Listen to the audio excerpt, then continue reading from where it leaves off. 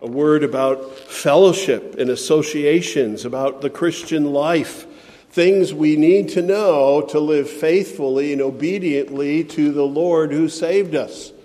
So we're going to look at 2 Corinthians chapter 6, beginning in verse 14, and we'll read into the first verse of chapter 7. Just a reminder, those chapter and verse numbers were added much after the Bible was completed. Those are there for our assistance. So we will slip into chapter 7 and read that first verse. And if you're joining us online or watching the video later, we welcome you and we encourage you to come and be a part of God's people here, to sit under the preaching of his word and to offer your praise to him. From the English Standard Version of God's holy word. Do not be unequally yoked with unbelievers. For what partnership has righteousness with lawlessness? Or what fellowship has light with darkness? What accord has Christ with Belial? What portion does a believer share with an unbeliever? What agreement has the temple of God with idols? For we are the temple of the living God. As God said, I will make my dwelling among them and walk among them. I will be their God and they shall be my people. Therefore go out from their midst and be separate from them, says the Lord. Touch no unclean thing. Then I will welcome you, and I will be a father to you, and you shall be sons and daughters to me, says the Lord Almighty. Since we have these promises, beloved, let us cleanse ourselves from every defilement of body and spirit, bringing holiness to completion in the fear of God. Amen and amen. Being yoked, that talks about relationships and connections. When some yokes are broken, there are hard feelings. I don't know if you follow sports news. In the NFL, there was just a really astonishing trade announced when the Denver Broncos said, longtime pillar of the team, what is it, dozen years or more? Von Miller, the big linebacker, was being traded. That was his team, and they were going to put his name on the Ring of Honor in the stadium. Von Miller, and he's not going to wear the Broncos orange. He's going to another team because he's been traded. It was a business decision. Yeah, he had hard feelings. His team were crying, and the Broncos were happy they were getting a superstar, or the Rams. But it created hard feelings when he was being unyoked and then re-yoked with another team. But that was out of his hands. He was an employee, and it was a business decision. Consider further how people sometimes unyoke themselves from one political party to join another. Have you seen that in the news? There's been a few cases. Every once in a while there's a case. Someone says, I'm leaving the party and I'm going across the aisle to the other side. And regardless of which way the switch is, there are hard feelings and there are hard words all around. You turncoat, you traitor. The party left me, I didn't leave the party. And all of those things. But that illustration is actually a little more consistent with what we're going to look at here in our text today. Because usually someone has to change to remain true to their convictions. Or as I already alluded to with a comment a minute ago about the Pilgrims. Do you remember why those dissenters and separatists from the Church of England, they started out in a little city called Scrooby, England. Why did they leave? Why did they at first go to Europe, flee England to go to Europe, and then from Europe come back to England to get on a boat to come to New England? Why? Because they needed to remain true to their convictions. They wanted to guard their associations. They could no longer submit to the Church of England and its requirements. They wanted freedom to worship. And even when they were in, where did they go? The Netherlands, somewhere. Even there, the culture was different, and that association troubled them, so they came to the New World for a new start because they were concerned about their connections and associations.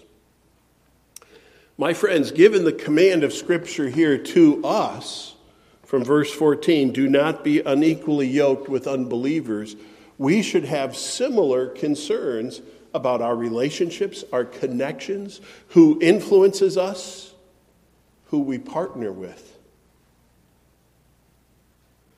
This is especially important if we remember a few weeks ago what we read in chapter 5. Let me refresh your memory, verses 14 and 15 of 2 Corinthians 5. The apostle was writing on behalf of all believers. He says, the love of Christ controls us, because we have concluded this, that one has died for all, and therefore all have died, in verse 15, and he died for all, that those who live in Christ might no longer live for themselves, but for him who for their sakes died and was raised. There is a change that comes upon the Christian when new life comes your way. When you are born again, you are not your own. You're living under God as your Father, living in his kingdom according to his precepts, serving his will. And that will require some, if not many, of your associations and partnerships to adjust and to change. Jesus said it perhaps the most bluntly of all when he said, you cannot serve two masters. Is Christ Jesus your Lord? Will you follow him? Will you be his disciple? Or will you be swayed by the scoffers and the mockers and the sinners? Let's take this text in three sections this morning. First, let's look very clearly at the moral demand that is placed upon believers. It is a moral demand. It's a command of God. It's in the imperative. It comes through the Apostle Paul to the church of Jesus Christ. And it says very clearly, do not be unequally yoked with unbelievers. Do not be unequally yoked. What is this metaphor? What is a yoke? We're not talking about, boys and girls, the yellow part of the egg. That's a yoke, but that's spelled different. That's Y-O-L-K. Yoke here talks about a large wooden collar that was placed on the shoulders of two animals, whether two horses or two oxen, or I suppose you could get a couple of donkeys and yoke them together. And you needed to have fairly equivalent beasts in your yoke to pull the cart or the plow or the task at hand. If you had a ginormous ox, think big as a hippopotamus, and then a little donkey, that would be unequally yoked animals. What would happen? Well, the donkey would want to go fast. He might go this way, or the power of the ox would over-push the donkey, and it wouldn't work. The task would not be accomplished properly. And in fact, the task could be in jeopardy if you were unequally yoked as animals. So the common metaphor, which everyone in the ancient world would understand when they used animal power as opposed to trucks and cars and tractors, they would understand this. Yeah, to be unequally yoked is a problem. And here he's saying, Christians should not be yoked with unbelievers. Pretty clear. One commentary says, the image of being unequally yoked draws to mind two animals unsuited to work together. A large ox and a small mule are not meant to plow side by side. They will consistently be moving in opposite directions. Similarly, believers and unbelievers have different operating principles and aims. We're different than the world. James Denny, the preacher from Scotland about 120 years ago, said, this text prohibits every kind of union which separates the character and interest of the Christian which separates the interest of the Christian and destroys their distinctiveness and integrity. They lose their distinctiveness and integrity. If you're in a partnership and you're getting overrun or you're hindered, that's what this command addresses. He's not saying that you can't have a relationship with an unbeliever. I hope and pray, indeed I will be after you. You should have friends who are unbelievers. And some people think that's too strong a statement. You need to have genuine friends, people you know and care for that aren't believers, so that you can present Christ to them. Yet we also need to obey this command, which is so clear. Don't be yoked with unbelievers, lest they destroy your character and your distinctiveness or undermine your Christian integrity.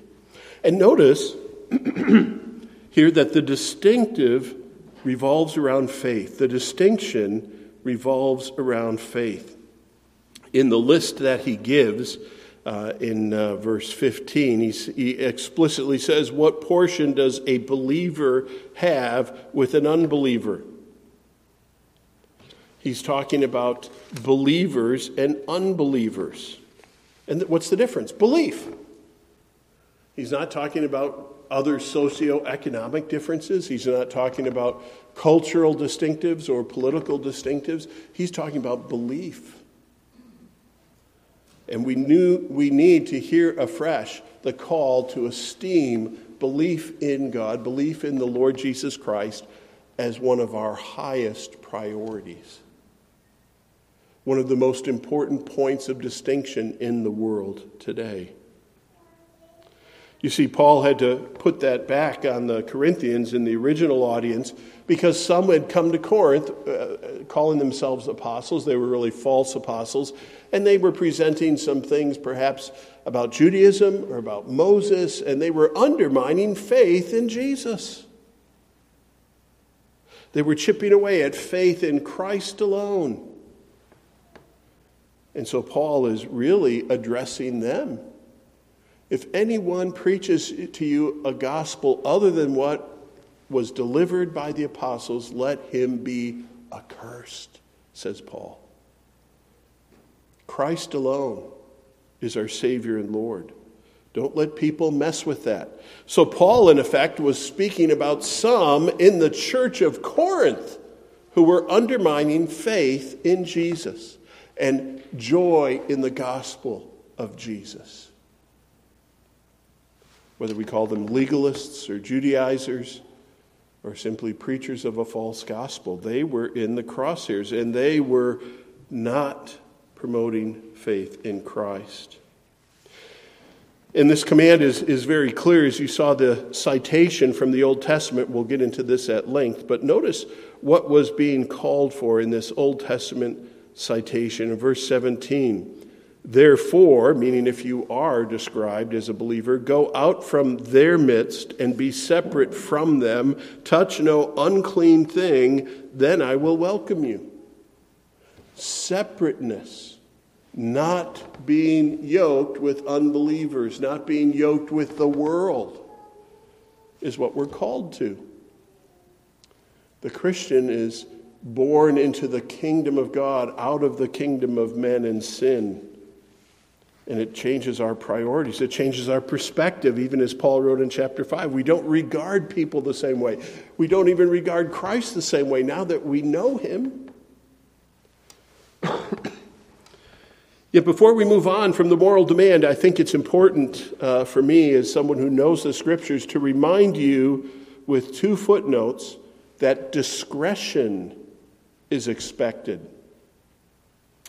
You know, it's always a dangerous thing for someone to take one verse of the Bible and make it their only point in life. And they go around making it their personal ministry to unyoke everyone. We've read other verses in the Bible. We have the mind of Christ and the help of the Holy Spirit. This verse is true and the command is upon us. But there is discretion required. Here's two considerations. First, let me define discretion. It's the quality of behaving or speaking in such a way as to avoid causing offense or revealing private information. Or further, the dictionary says the freedom to decide what should be done in a particular situation. Discretion means how we obey is important. And it takes some work. So don't amputate every unbeliever you see from your life.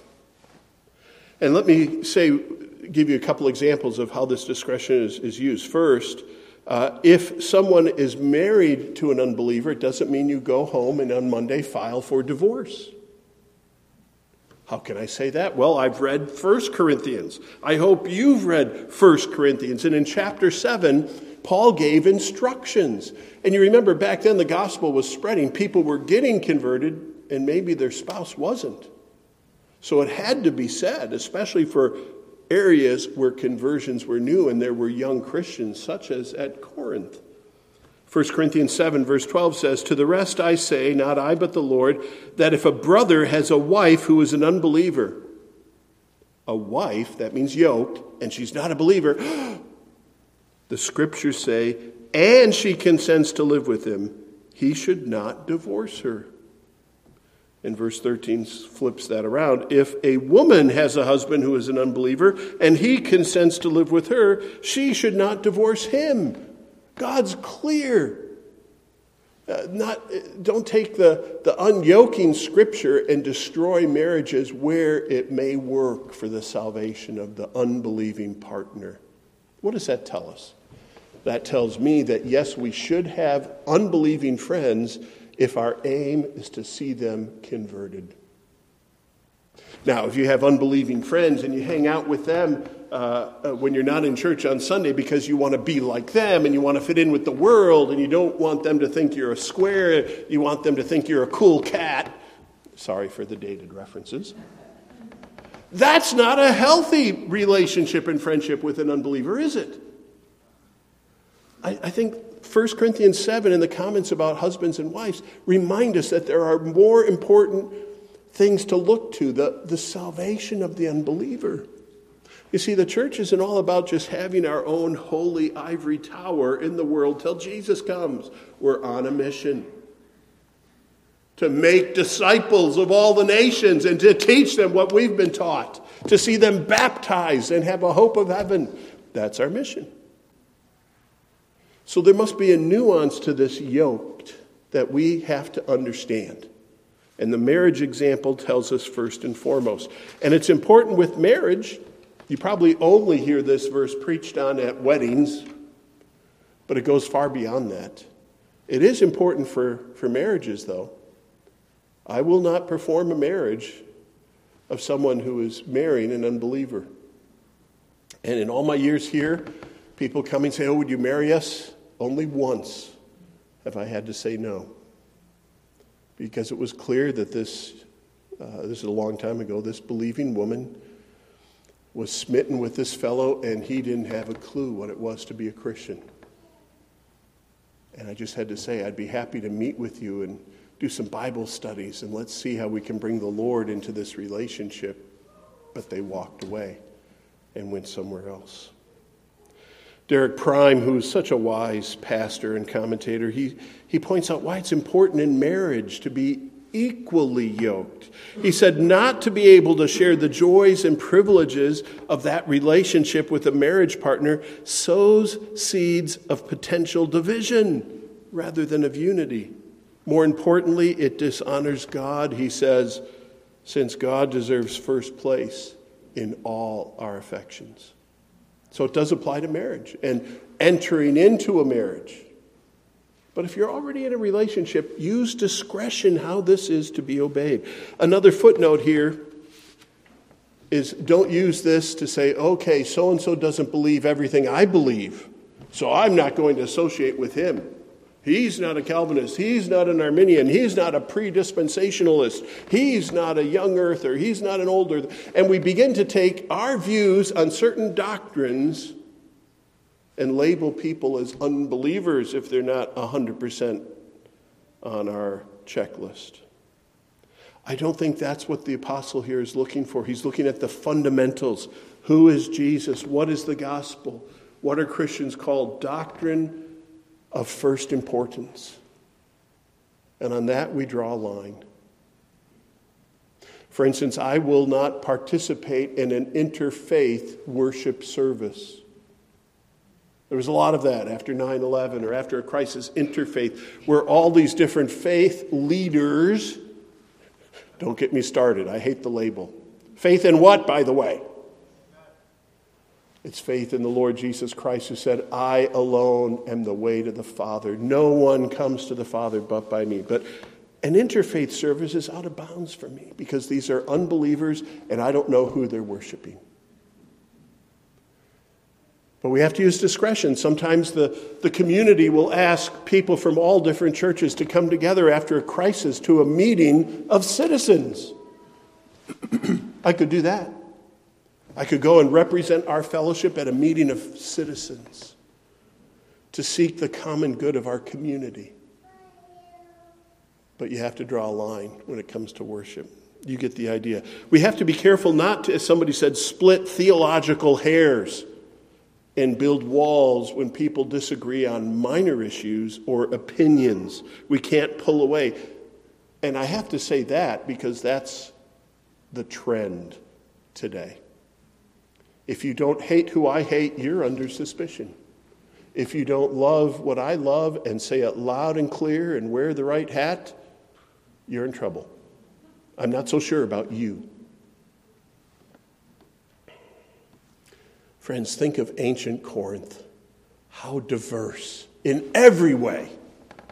And yet out of that cosmopolitan, worldly city, God called to himself the poor and the rich, the gifted and the impoverished. And he created a new body of believers in Christ. What a beautiful thing is the local church, the body of Christ.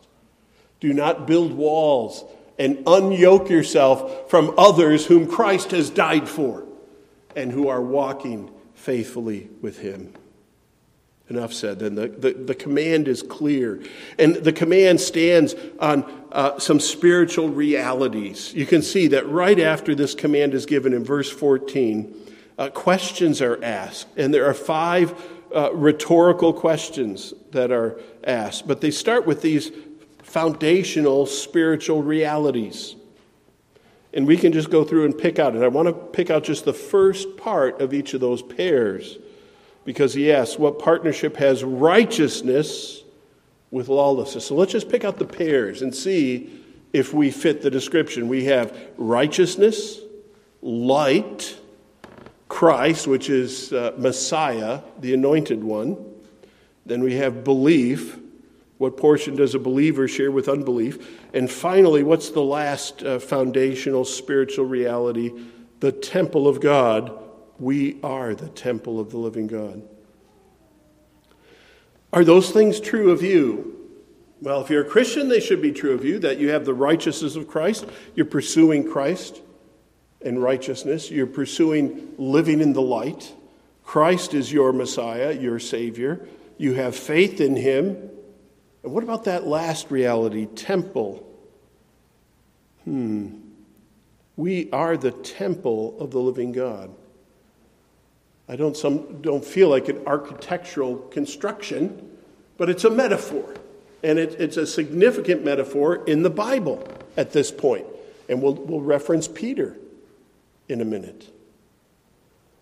But what was the temple? It was the place that was set apart. And even within the temple, there was the Holy of Holies. So temple here stands for set apartness for the worship of God. It stands for holiness unto the Lord. And that's what's echoed in the concluding verse of this passage. Let us cleanse ourselves from every defilement of body and spirit, bringing holiness to completion.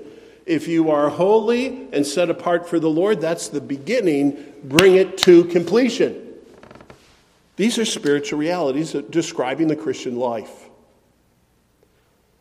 So those 5 things should be true of us. And isn't it implied when he gets to the climax and says, we are the temple? He's saying, look at who you are. And then let's look at the contrasting qualities.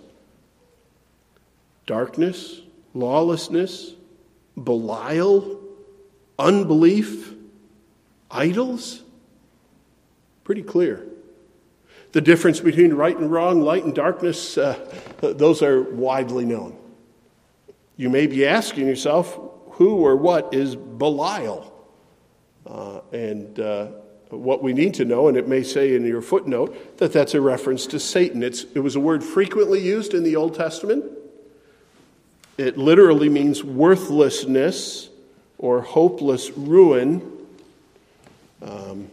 You can think about taking out the trash, and in your trash bag you would put Belial. But sometime between the end of the Old Testament and the New Testament, among God's people, Belial became a name for Satan.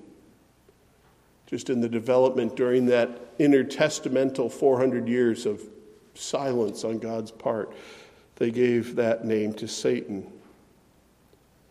So when Paul uses it, and if there were any Jewish-leaning folks in Corinth that heard it, they would say, do you want Messiah or do you want worthlessness? The contrast for them would be stark. The emphasis with all 5 of these pairs is the starkness of the contrast, and each of these 5 rhetorical questions is so phrased in the Greek as to call forth, almost without thinking, a negative reply. What partnership has righteousness with lawlessness? None. What fellowship has light with darkness? None. What accord has Christ with Belial? None. Or what portion does a believer share with an unbeliever? None. What agreement has the temple of God with idols? None. You know how convinced Jews were about the sanctity of the temple? Do you remember there was a riot caused when Paul took one of his associates into the temple, and they thought maybe an unconverted person was brought into the temple. The whole city was in a riot because you are defiling our temple. Or even the pagans, when they thought Artemis of the Ephesians was under assault, did they defend their idol? Christian, these are spiritual realities of great importance. But before we move on from these 5 sentences, let's just take a quick look at the verbs, the connecting statement. I didn't find much of this at all in the commentaries, but it jumps out at me. If Paul's talking about not being unequally yoked, he's talking about relationships. Each of these rhetorical questions uses a verb to talk about relating. Maybe that could enlighten what it means to be yoked, right? I'm looking at synonymous parallelism. Let's look at those pairs. The verbs, partnership. Partnership. For what partnership has righteousness with lawlessness? Being unequally yoked is usually applied in marriage contexts and in business contexts. So if you want to start a new business with someone and you're talking to the elders, they say, well, you know, your business partner is not a believer. That could spell trouble. But there's a spiritual quality to this term partnership. It has to do with sharing. We see it in Hebrews chapter 3. I'll just have a verse or two on some of these, but not all of them. In Hebrews chapter 3, verse 1 says this, therefore, and I love the description of the believers, therefore, holy brothers, you who share in a heavenly calling, consider Jesus, the apostle and high priest of our confession. He's talking of Christians as holy brothers and uses that term partnership, and the ESV has it here, you who share in a heavenly calling. Well, if I'm a Christian, what share in a heavenly calling do I have? I have it all. I have a great commission. It's been given to me. It won't be taken away. It's mine. I have an inheritance. I have a right to it. I have responsibilities. It's a partnership, meaning vested with responsibilities. That helps us understand the question, what partnership has righteousness with lawlessness? The second verb used in our rhetorical questions is one known to you, koinonia, fellowship. When Paul writes that second question, he says, or what fellowship has light with darkness? What koinonia has light with darkness? Well, if you're watching the sunrise, you see the blending of light and dark. But think of midnight and think of noon. Light and darkness. They don't really participate in each other because when you introduce one, you destroy the other. The word koinonia really means participation. You're involved. If you go to an NFL football game, most likely you sit in the stands. You do not participate. As much as we might dream about, I could make that catch. I could make that tackle. If you put on the jersey and you're paid to go on the field, then you're participating. That's koinonia. Christians need to understand that for other purposes, right? If you're a Christian and you want to have fellowship with the church, you can't do that staying at home. You can't do that in your car or just sitting at the side of the room. You've got to participate. You've got to jump in. And so that's a picture of yoking and partnership. Third verb used is one of these one time in the New Testament verbs, accord, symphoneo. It sounds like symphony, doesn't it? Symphoneo. It's a verb to symphonize. And if you know anything about symphonies, what is a symphony? It's not a room full of clarinets all just playing music. It's all sorts of instruments coming together to do something that is harmonious, something that in togetherness is more beautiful than isolation, a symphony. So this verb means to agree, to consent, to be of the same feeling, to have harmony, as the sound produced by several instruments could produce. Symphoneo. So the third pairing, what symphony has Christ with Belial? Christ is at work. He doesn't use the same tools as the devil. He doesn't have the same goals as the devil. He doesn't have the same character as the devil. They're in discord. There's no contact. Friends, with unbelievers, you will see that you cannot write a symphony in a partnership with unbelievers when it comes to the most important things of life. The other two verbs, one means portion or allotment, and the last one means agreement, alliance. Can a Christian hold these deep types of relationships with unbelievers in the cause of Christ when God calls you to live for Christ and his kingdom? We have to be wary of our partnerships, connections, and joining with unbelievers.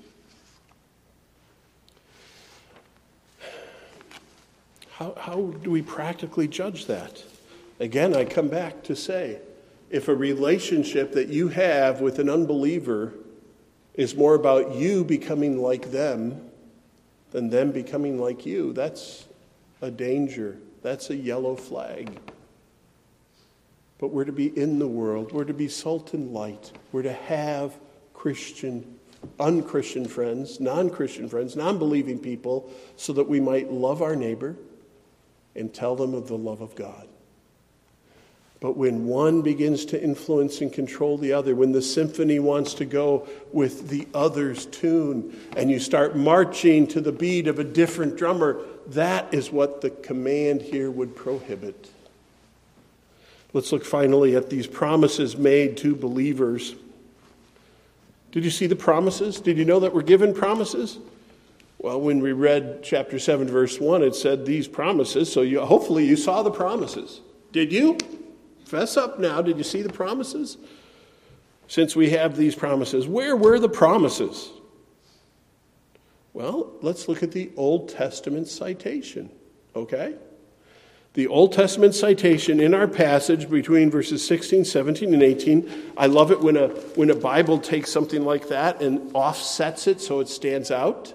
And if you need to know where those are from, usually there are footnotes in your Bible that say where it's from. I have to tell you, though, these Old Testament citations are already being used by the apostle in compact form. He cites 5 or 6 different Old Testament passages that overlap and blend to tell us something. So sometimes it's a phrase from one Old Testament verse and a phrase from another Old Testament verse. Paul's inspired by the Holy Spirit, and he assembles these because of their common theme and promises. So these 5 or 6 different Old Testament passages, some come from Leviticus 26. That first phrase also has a little bit of Ezekiel 37 in it. Then as it moves on, you've got Isaiah 52, verse 11, then some more Ezekiel, chapter 20 this time, and something from 2 Samuel 7, I'll explain that one, and finally some Isaiah 43. Paul knows his Bible.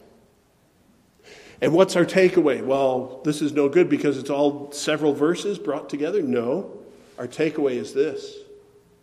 the Bible has some themes that were important and mentioned across Israel's history. And perhaps one of the biggest themes is about our biggest need. When God first created the world, he put man, Adam and Eve, in a garden and had fellowship with them. He walked with them in the cool of the evening. Our life with God in the garden. But because of our sin, God sent us out of the Garden of Eden, and there was a curse upon mankind, and we all inherited Adam and Eve's sinful nature. We are born in sin. There is no one who is righteous. No, not one. Not one. And we can't save ourselves. We can't atone for our own sin. But God sent one. We call him a second Adam, the Christ, a descendant of Eve, the mother of all the living, a descendant of David, a prophet, a priest, and king. Born to us, we know him as Jesus. Took on human flesh and lived perfectly. And in his sinlessness and in his divinity, he could offer himself in our place for our sins and save us and redeem us, reconcile us, as Paul's been explaining in chapter 4 and 5. We have Christ. The great theme is, how will we be able to be reconciled to God and have a relationship with God?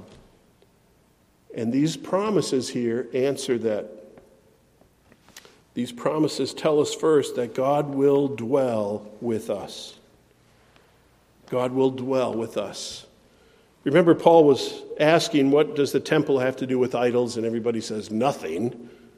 And then he says, we are the temple of the living God, as God has said. And he begins these quotations. I will, this is a promise, I will make my dwelling among them and walk among them. I will be their God, and they shall be my people. I will make my dwelling among them. The word dwelling is related to the word for tabernacle. God did just that. He called his people out of Egypt, and he put a tabernacle in the midst of all their tents. And he traveled with them in the wilderness. When they came to the promised land and David was king, there was a temple to be built that God might dwell in the midst of his people. The palace of God, the house of God. That's what the word temple meant. House, palace of God. And he dwelt among his people, but it was behind curtains, and the high priests had limited access to him, but he was with his people. And it kind of made you long for the day when you and I would have access to him. But in Christ, in the work of Christ, the veil of the curtain in the temple holy place was torn in two from top to bottom. And as we're told in Ephesians chapter 2, Christ has taken away the dividing wall between Jew and Gentile, and all who believe in Christ have access to God. He is our high priest, and we come not bringing animals' blood or grain offerings, not having to commute all the way to Jerusalem, but we come spiritually to Christ, who presents us to God the Father. God dwells with us because he has sent his Son, Jesus Christ. Well, wait, I don't hear temple language in Christ. Well, Christ is the cornerstone of this dwelling. See if you recognize these verses. I'll rattle a few off. Acts chapter 4, the early preaching of Jesus, Acts 4 verse 11. This Jesus, the stone that was rejected by you, the builders, has become the cornerstone. Why are you calling Jesus a really big stone?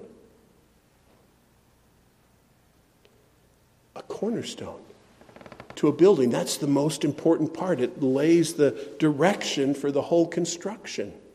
Christ is the cornerstone of the temple, the spiritual temple that God was building that he might fulfill his promise to dwell among us and be our people. Ephesians 2:20 talks about how the church is built on the foundation of the apostles and the prophets, Christ Jesus himself being the cornerstone. Or most clearly in 1 Peter chapter 2, 6 and 7. For it stands in Scripture, behold, I'm laying in Zion a stone, a cornerstone, chosen and precious, and whoever believes in him will not be put to shame. Notice the connection of belief with the work of Christ.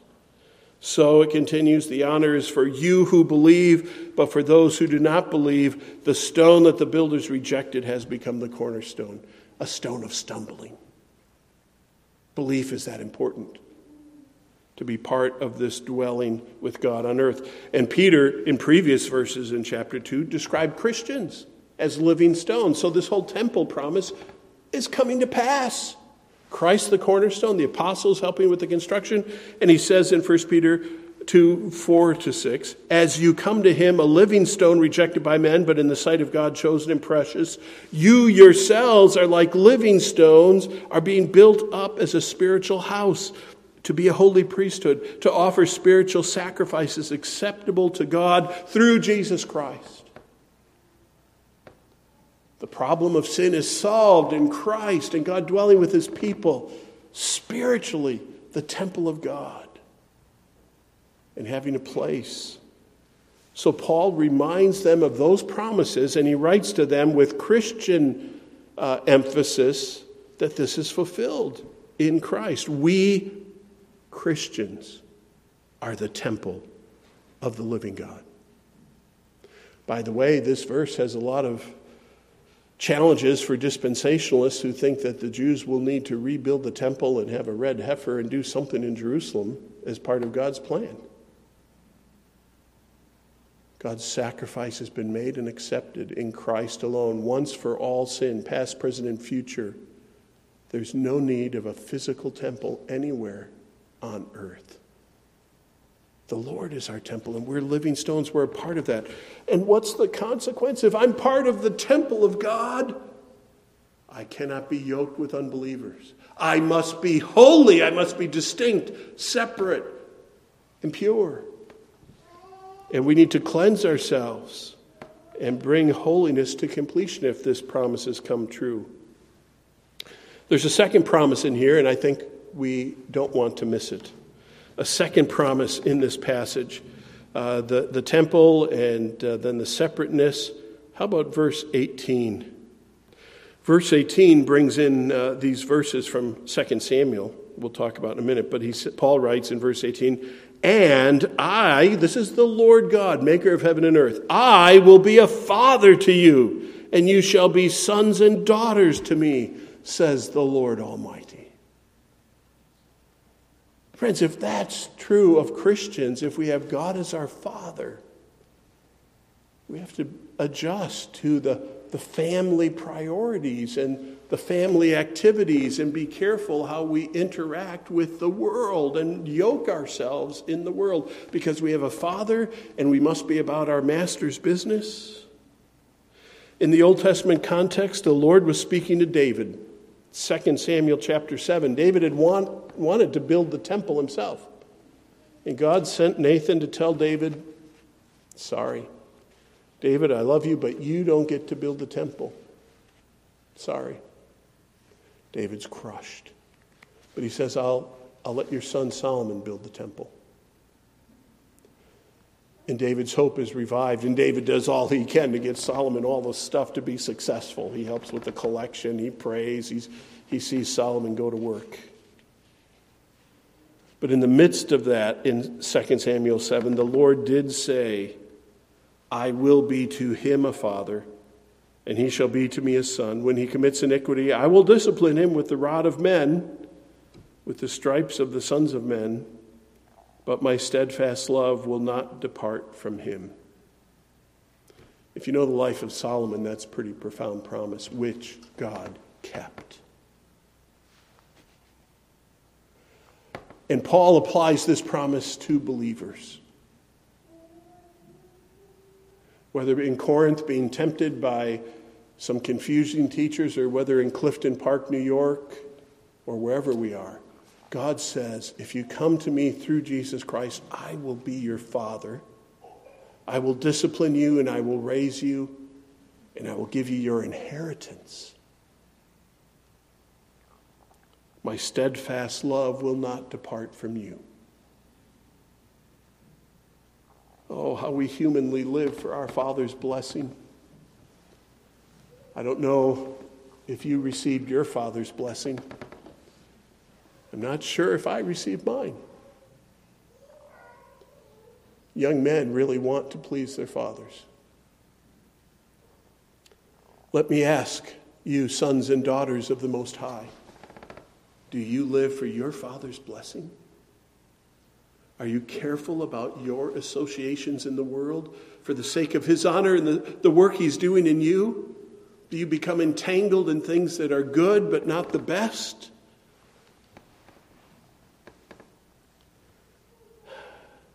God will be a father to us.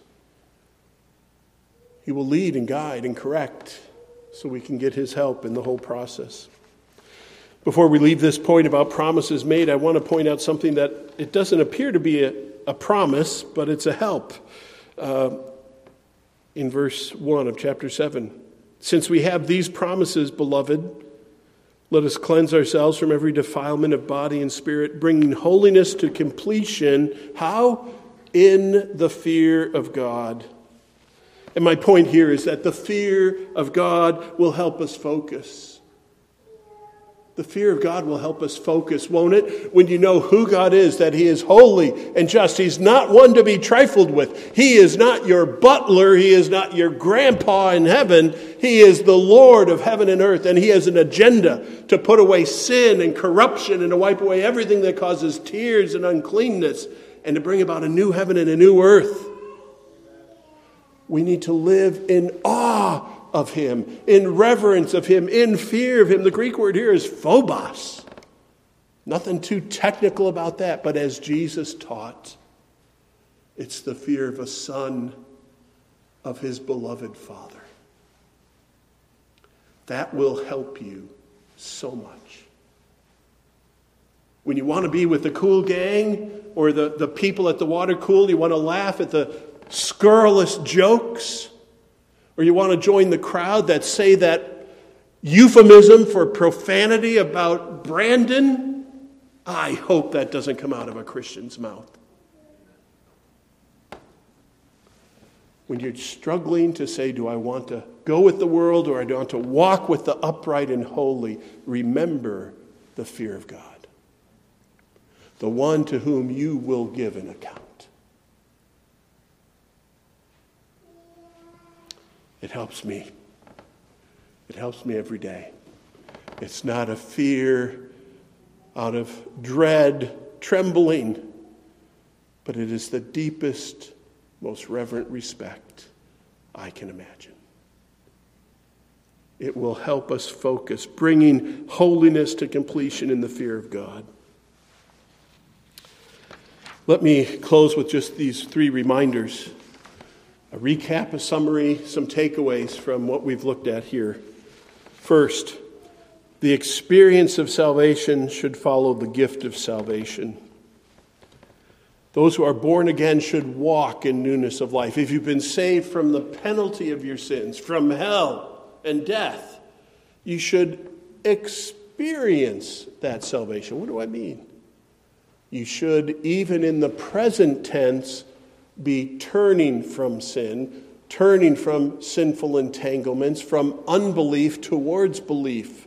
You should be living in the present tense, living out your salvation. It's not quite sanctification. That's not what I'm talking about. I'm just reminding you the 3 tenses of salvation. It comes out in Romans 5, for instance. We have been saved. We are being saved. We will be saved. God, our Savior, is still doing a work in us. We've been justified. We're being sanctified. We will be glorified. Are you experiencing that? It's a process. You're traded from one team to the next. You've changed allegiance from one party to the other when you become a Christian, using imaginary language. And there are costs. There are hard feelings. There are misunderstandings sometimes. But we must do what our Father calls us to do. And He will save us from those entanglements. You remember John Newton? John Newton, who was a sailor and slave trader for a while. He became a Christian and he still captained a slave ship. It's hard to stomach how he could do that. But according to one scholar, said Newton served as a mate and then captain of a number of slave ships, hoping as a Christian to restrain the worst excesses of the slave trade, promoting the life of God and the soul of man of both his crew and his African cargo. He tried. But eventually that yoke had to be broken, and it was. But it took a couple years. God may be taking you out of certain situations, out of certain relationships and influences, and adjusting you so that you resemble more and more the person of Psalm 1. Newton said something wonderful. His testimony as he experienced that holiness. He said, I am not what I ought to be. I'm not what I want to be. I'm not what I hope to be in another world, but still I am not now what I once used to be. And by the grace of God, I am what I am. He was experiencing that salvation. Are you experiencing your salvation? Number 2, there are dangers in the unbelieving world, and they are real. Being unequally yoked isn't just a preference, it's a command, because there are dangers to your spirit. Paul names names when he talked about a fellow in the New Testament who was in love with the world, or someone whose God was his stomach. And they went away because they were yoked in partnership, they were in agreement, they were in alliance, they were in fellowship with things other than Christ. And it proved dangerous to them. Derek Prime says it is as hard to live in the world and be unaffected by it as it is to go swimming without getting wet. Okay, that's like impossible. That's not just hard, that's impossible, right? Unless I suppose you wear a wetsuit. And then he says further, or by working in the garden without getting dirty. Christians, we're in the world, but we're not of the world. We have to be careful. Test yourself. Is any relationship, any connection, any group I participate with, is it drawing me away from Christ and who God wants me to be and what God wants me to do? If it's not, stay with Him and be salt and light. But we must ask. And remember, finally, the expectations of the Lord are for our holiness. The separateness, the distinctness. We can't serve two masters. The Christian is called to serve the Lord God. He gives us promises and help. So, beloved, let us cleanse ourselves from every defilement, bringing holiness to completion in the fear of God. Let's pray. Heavenly Father, we thank you for your word today. Such a simple concept and command. Give us wisdom to understand it and courage and grace to obey it. May we happily stand with Christ, even when others will not. And Father, may we be slow to cut off relationships, but when they are gangrene or bad influences, may we do what must be done. Give us wisdom. Give us grace. Give us patience with others as they strive to obey your word as well. Be at work among us, Father, for your glory, we ask in Jesus' name. Amen. Amen.